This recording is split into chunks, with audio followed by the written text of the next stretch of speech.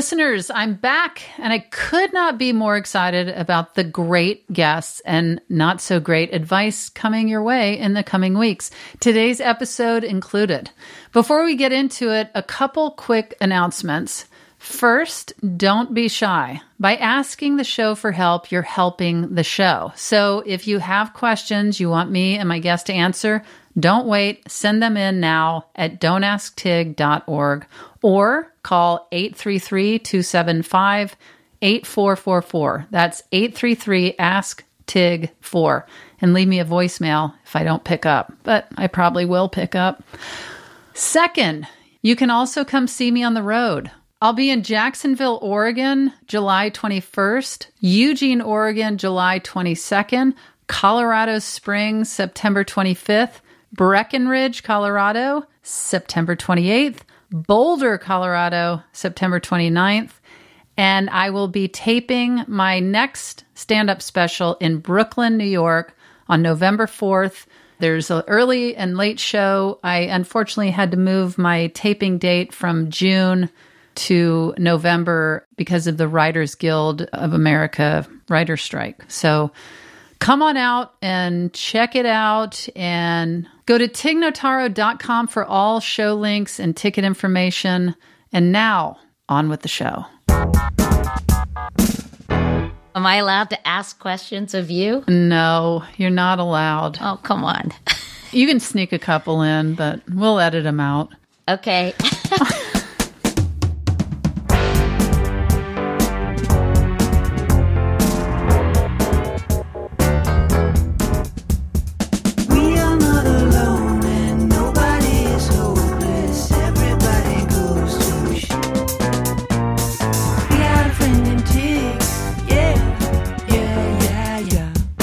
This is Don't Ask Tig. I'm Tig Notaro, and our top story this hour is that thousands of podcast listeners are asking the wrong person for advice. My guest today is an award-winning journalist who made history as the first woman to ever solo anchor a network evening newscast. She has anchored CBS Evening News and NBC's Today Show. In addition to numerous ongoing media projects, she co-founded Stand Up to Cancer, which has raised more than $700 million for cancer research. Her best-selling memoir is titled Going There.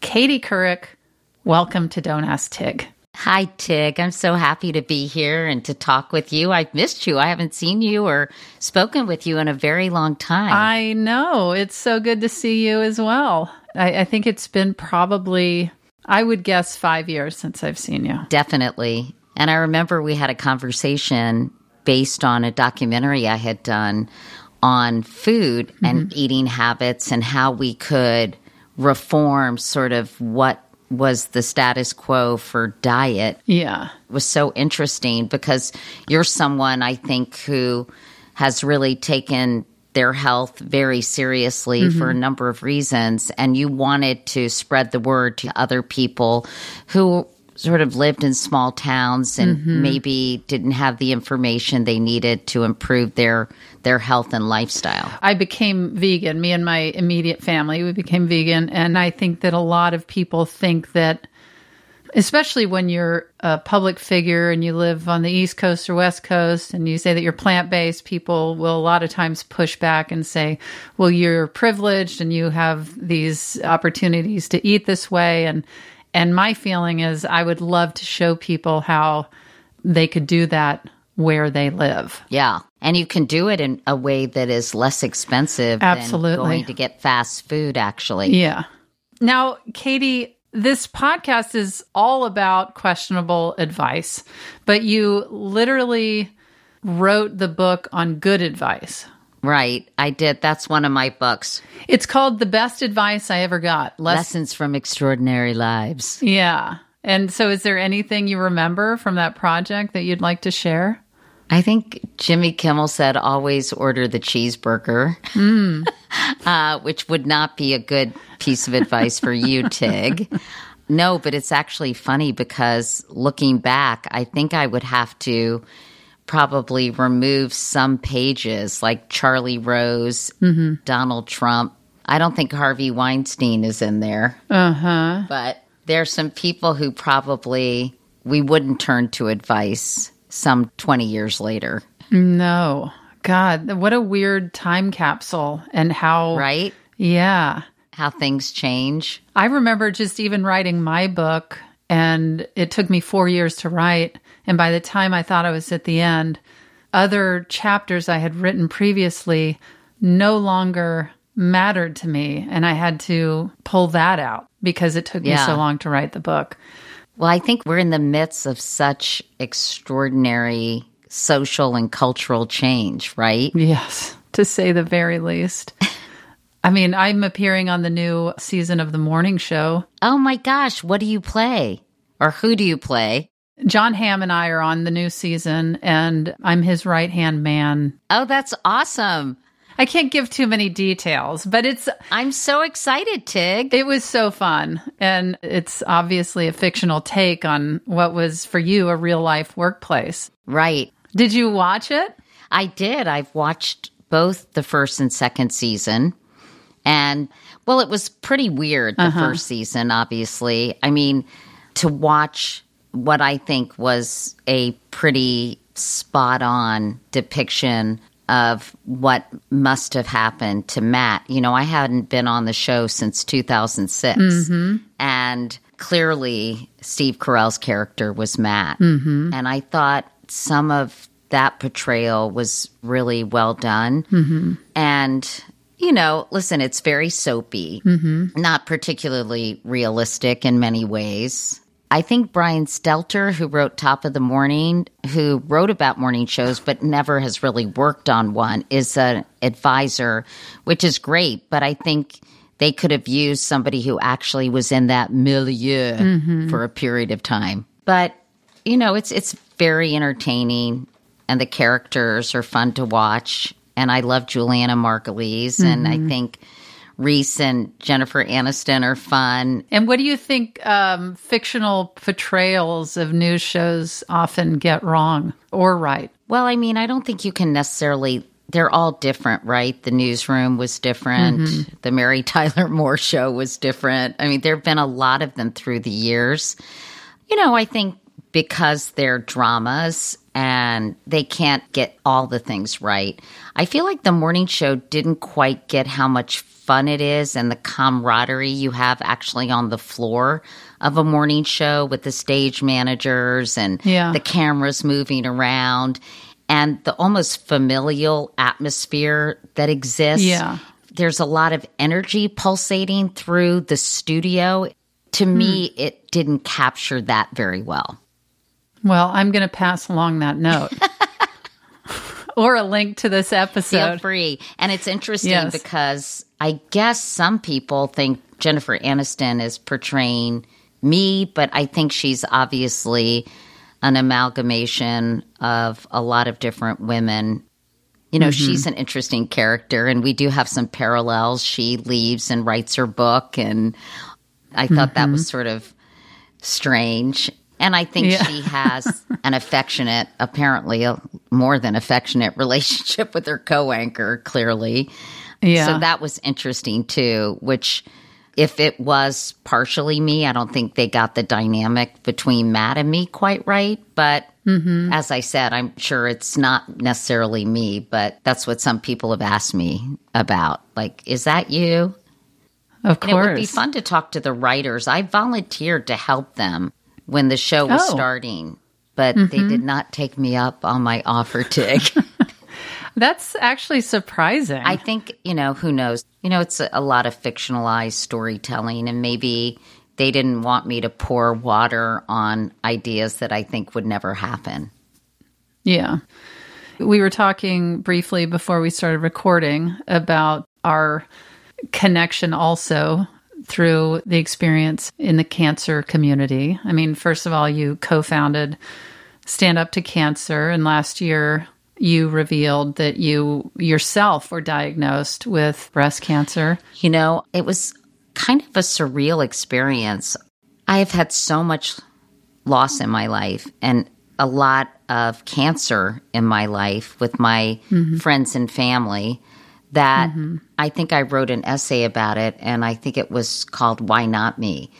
I just learned that a woman is diagnosed with breast cancer every 2 minutes in this country. 1 in 8 women will eventually be diagnosed with the disease. And I think for me, Tig, honestly, I was so grateful and slightly guilty because I have access to the best medical care there is, the most state-of-the-art technology. And I was so grateful that it was diagnosed at a stage where it's not only treatable but curable. And 45% of women 40 and over, I have dense breasts, and mammograms are not sufficient for women with dense breasts. And so I had a lumpectomy and radiation. I'm doing well. And, now I'm really focused on trying to get legislation passed that will require insurance companies to pay for screening ultrasounds and MRIs for women like me for whom mammograms are not sufficient. It's really unacceptable that only women with resources have access to the screening that has the potential to save their lives. That's incredible. Now, going back to media, we get a lot of questions on the show about healthy consumption. What's your balance, and how do you feel about healthy media consumption? I feel that it's very important, and I feel that I have a very unhealthy media diet. How is that? I'm just on my phone too much. I'm constantly reading articles.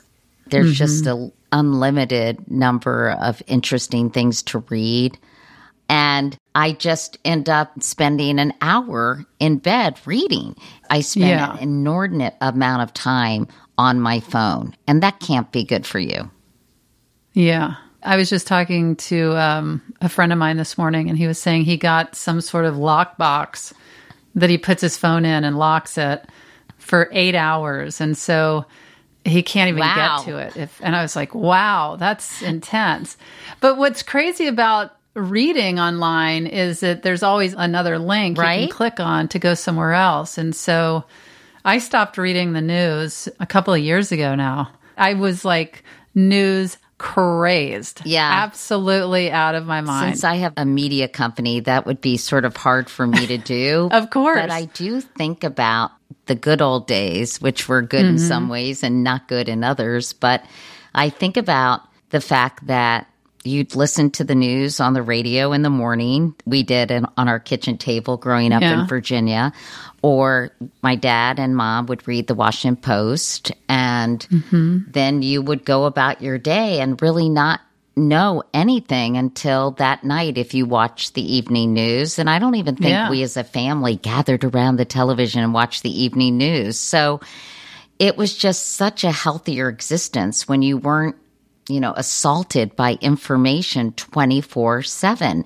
And we've gotten so addicted to our phones because they do produce dopamine and make us feel better and give us this weird positive reinforcement when we get likes on our Instagram or people comment and say how great we are. And it's a serious problem. And of course, I'm sure you've read all this stuff from the Surgeon General, Vivek Murthy, about kids and social media, about smartphones that are making us dumber. And it's a real issue. But wasn't it great when you could just be untethered from this constant influx of news?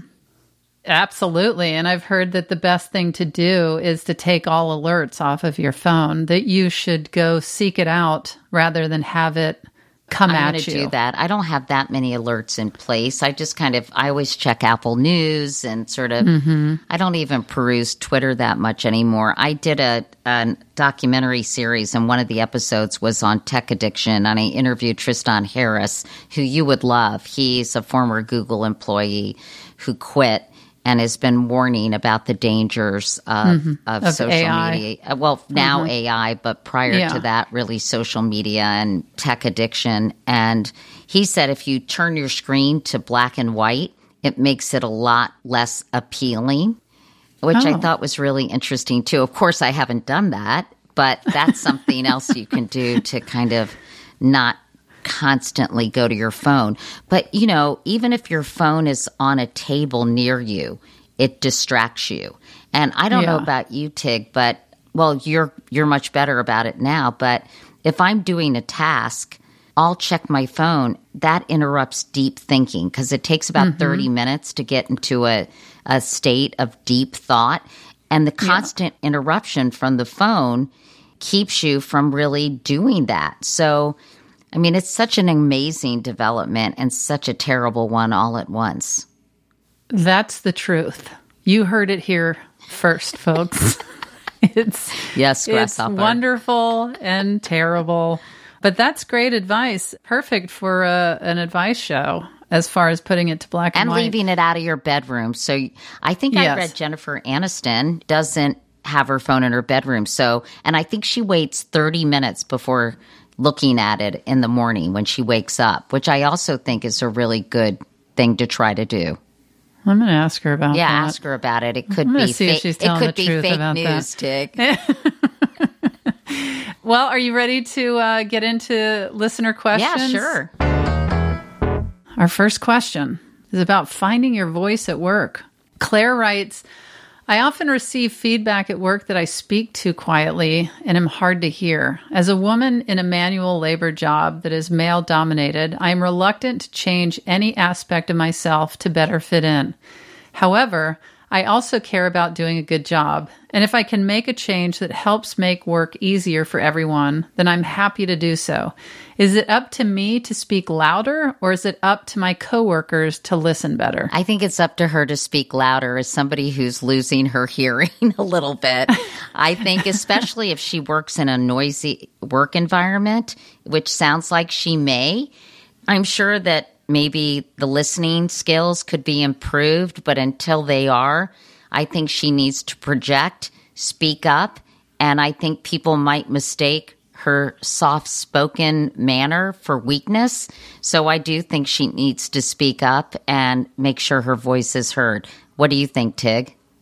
Well, I was really focusing on the manual labor job because I did think, what is this? And that does sound like it could be pretty loud. And also it could be so loud that people have lost their hearing at that type of job. So I would say, especially for any sort of safety concerns, I would make sure that I'm being heard and that everyone's clear about what's going on. And I feel like that's not something that she should feel bad about accommodating.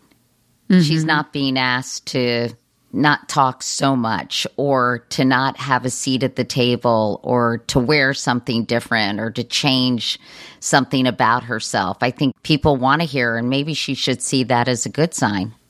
Yeah, it also seems like if there's more than one person, if it's numerous people that are bringing this point up, that there might be something to it. But Claire, I mean, that's just what Katie and I think. Hope it helps. And let's take a break, and then we'll get back to listener questions.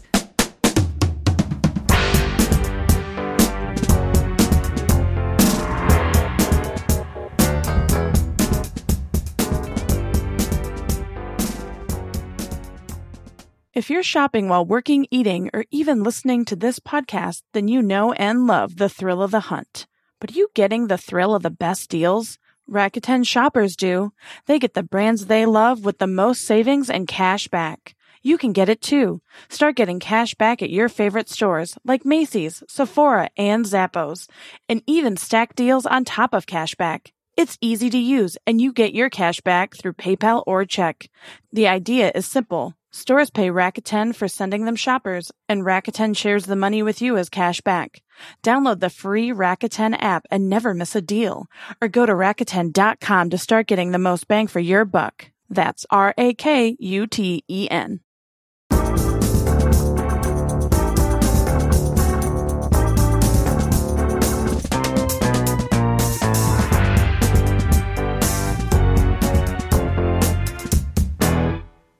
And we're back. Katie, this next question comes from a listener who feels singled out because of their relationship. Medina writes, I'm a woman in a relationship with a man. My best friend is a woman married to another woman. Oftentimes when my friend plans events or trips, she invites me, but says it's girls only. Her other invited friends are all single straight women or lesbian couples. So this feels like a direct exclusion of my boyfriend, and he has shared that he feels that way as well. I'm not against girls-only events, but this happens fairly frequently, and I can't help but feel slighted.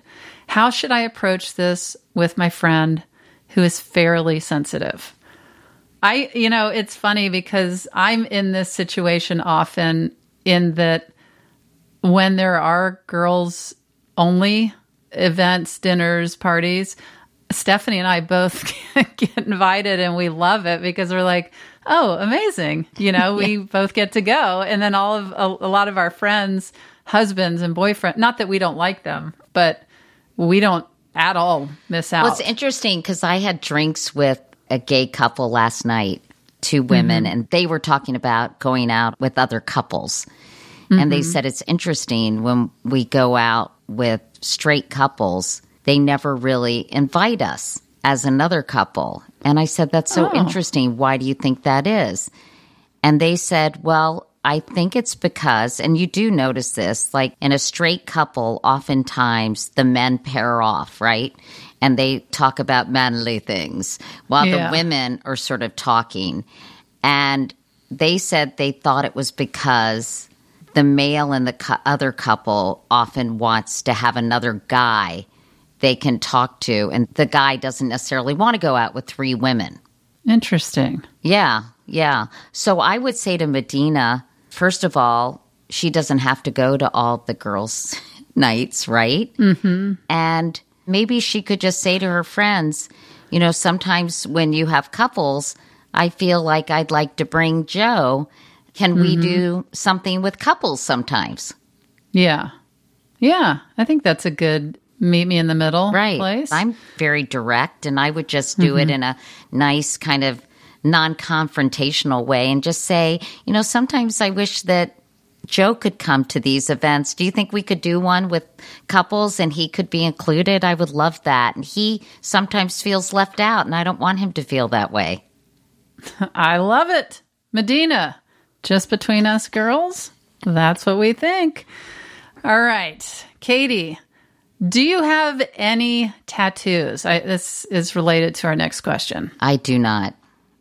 I have one dot on the inside of my knee, and it's from my brother throwing a ballpoint pen at me in 6th grade, and it's stuck.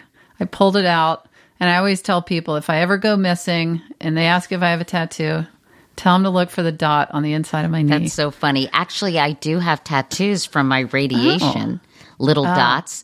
And I'm such a moron, Tig, because I have this dot on my back. And my back, I have very dry skin, and I love having my back scratched. Like, that's my thing. Okay, good to know. TMI. But a friend of mine said, oh, you have a little dot back here. And I was like, oh, no, I should go to the dermatologist. So I went to my dermatologist, who I love, and I said, what is that? And she ended up removing it. It was the friggin' tattoo from my radiation. Oh. So I have one less tattoo, but I'm pretty anti-tattoos. I don't mean to sound judgmental. My daughter has 2 under her armpit. She has a Joan Didion quotation.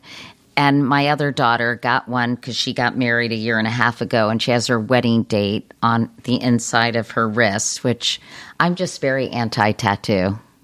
Were you upset when they got their tattoos? I mean, not really, just because, they're grown women. But I did tell them, please don't get any more.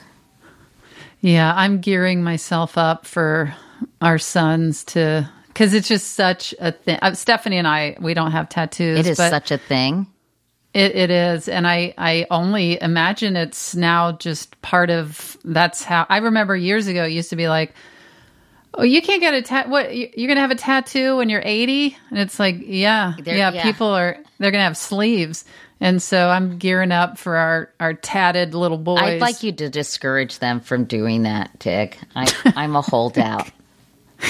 Well, I'll have to talk to Stephanie. We're trying to encourage them to be exactly who they are, do what they want to do. To a keep point. themselves safe. To a point. Keep themselves safe. Yeah. But to be who they are. The reason I was asking is, again, it's related to this question. It was sent in from Jen.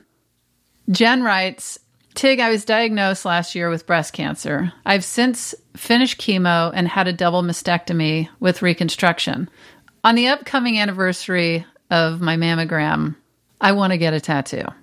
What should I get? That's a highly personal decision, don't you think, Tig?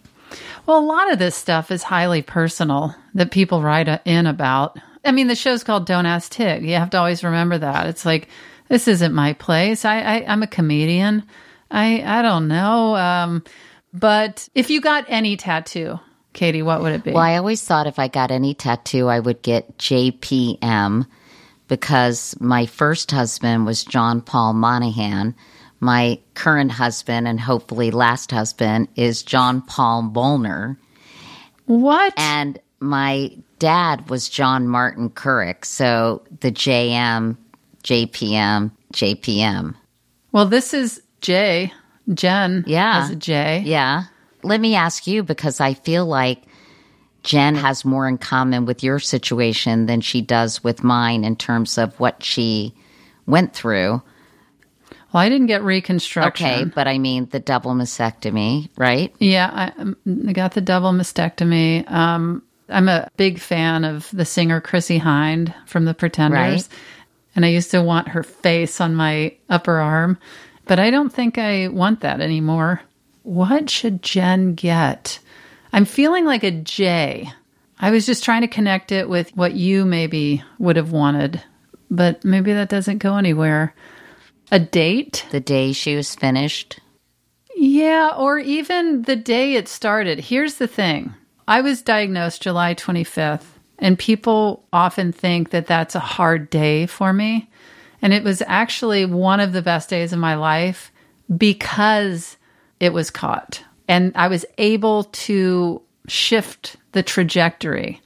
And so to me, that's one of the most important days that came along. So I guess that's what I get to, is if I were to get a tattoo, I might put that on me as a reminder of how things can go positively, even if it seems hard, that you can make a shift, you can turn things around, just as some sort of inspiration for myself to remember that it was so scary, but it became so positive. That's a good idea. What about just something like a word like life?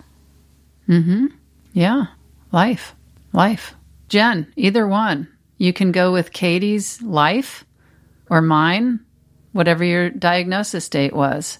I think either can work, but it is personal. We did our best. Send us a photo of the tattoo. Katie and I will be wondering about it until then, I think. I wish you the best, Jen. Katie, we're nearing the end of the show, but I need your help with one more thing, if that's okay. Of course. It's a segment called Advice of Yesteryear. When Jerry brags about taking Ginny out, he learns that she dates all the boys. So as we see now, menstruation is just one routine step in a normal and natural cycle. How do you choose a date? Well, one thing you can consider is look. I did everything you said, but my boss still hasn't asked me to lunch. On Advice of Yesteryear, we take a person's problem that they sent to an advice columnist long ago and try to give a better response.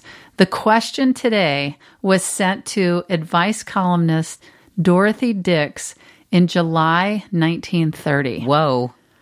Julio writes, I am a young man who has lived a very gay life. 8 months ago, I met a beautiful, wonderful girl, not of the dancing hall, wild woman crowd that I had been running with, but a noble, splendid woman. We fell in love with each other, and she straightened me out. I had been conceited, vain, lazy, and didn't care how I made money. But this girl made me see what a worthless fellow was, and I went to work, and we were very happy. Last week, a fellow invited me to a party, And I went back to the old crowd. I got drunk and had a wonderful time. Well, since this party, I have had no peace of mind. I love dancing and flattery and the company of wild girls, but I love my fine, pure girl too. What shall I do? If I marry her, do you think I will settle down and be content with a quiet life? Julio. That is so funny. And what's so crazy about this question is his opening line of how he's a young man who's lived a very gay life. I know. And that is so confusing because then he goes on to say, she straightened me out. Right. So when I was reading this, I was like, what is happening? Is this guy bi? What is he doing? Well, gay used to be, Of course. I was going to be named Gay after my great uncle Gaylord, who was an Episcopal minister. And I'm glad my parents chose Catherine because I think it would have not really aged well. Mm-hmm. Hi, I'm Gay Couric. But I did go to school with two gays. One was Gay Outlaw, and one was... Gay Outlaw? Yeah. Gay Outlaw. Yeah, that was her name. Both very lovely women. And who was the other gay? Gay Blue. Yeah. And it's so funny to hear you... BLUE. It's funny to hear you say, I went to school with two gays. It just sounds very... limited. You've just not really been involved in the rest of the... I've been out in the world. I've had a very sheltered life. What would be your advice to Julio? I think Julio needs to find a fun gal. Mm-hmm. Like, what did he say? I enjoy the company of wild women. What did he say?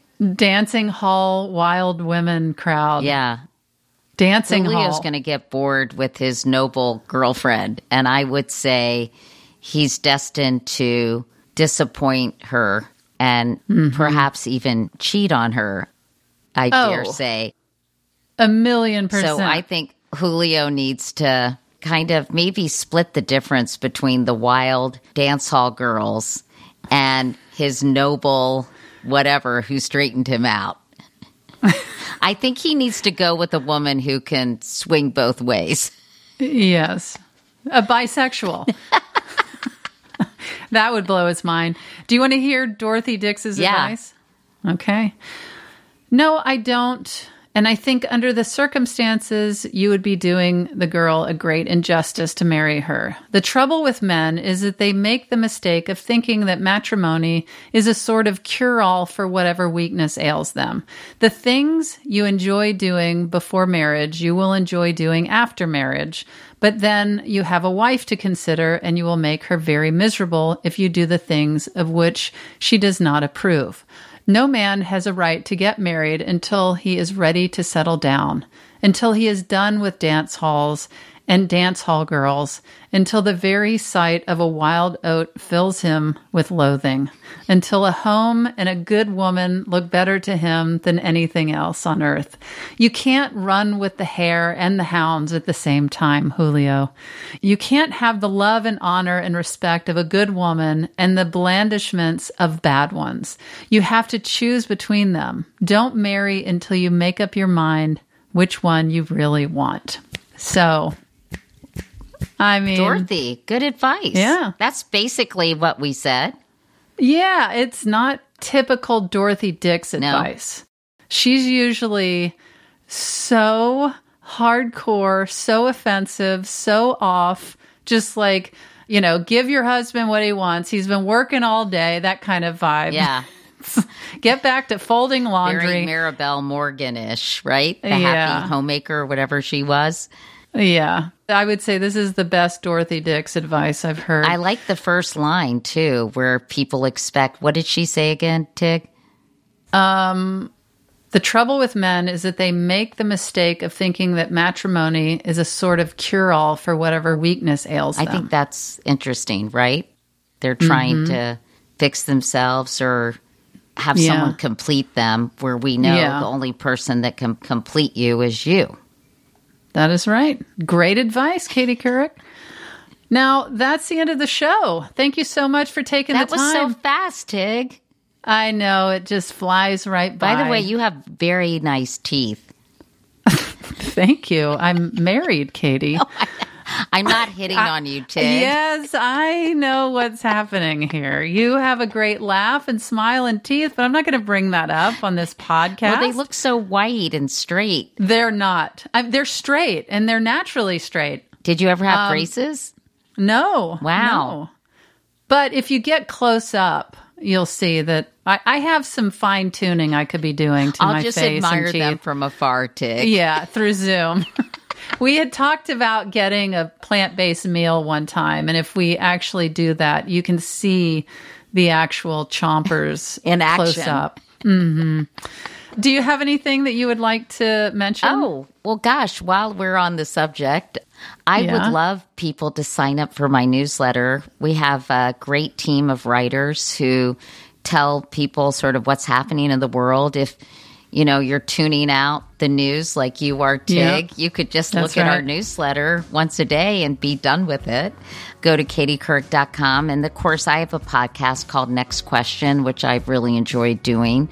They can follow me on social media because I use social media to do what I used to do on television, which is hopefully help people understand what's going on in the world, give them some perspective, and then I throw in some of the dahlias from my garden for good measure. Amazing. Well, that's awesome. I'll have to check out your newsletter in small doses. In small doses. Maybe just once a week or something, Tig. That's right. Throw me a bone. Well, thanks for throwing me a bone and being on the show. Of course. It's great to see you. Great to see you too, Tig. Okay. Bye, Tig.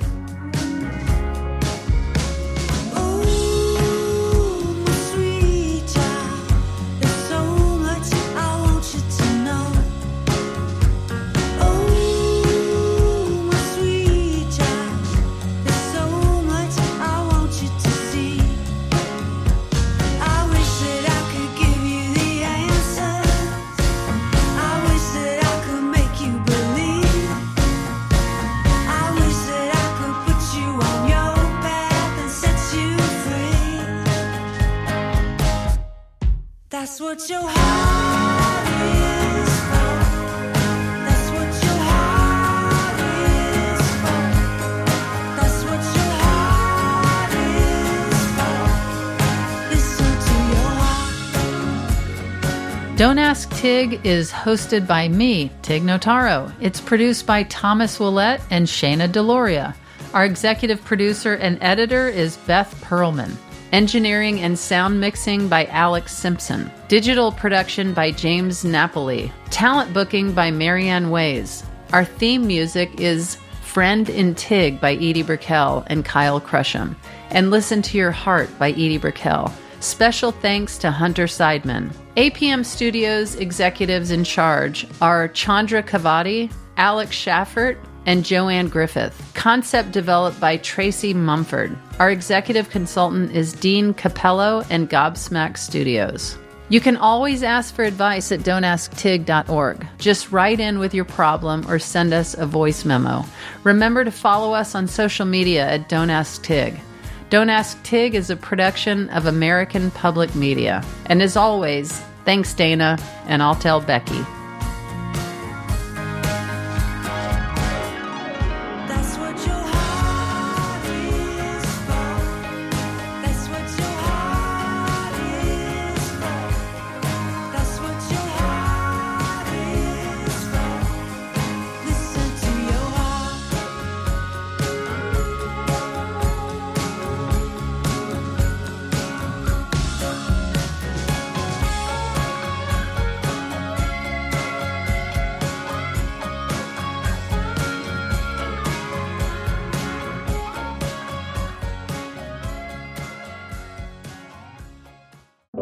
Hi, I'm stand-up comedian and sex symbol Tig Notaro. And I'm actor and writer Cheryl Hines. Before Cheryl and I got into the big business of podcasting together, we were just simply friends. And we're still friends. But now we talk about a different documentary every week on our podcast, Tig and Cheryl, True Story. So whether you love documentaries or just want to hear us slowly lose our minds, check out Tig and Cheryl, True Story, wherever you get your podcasts. All right, cool.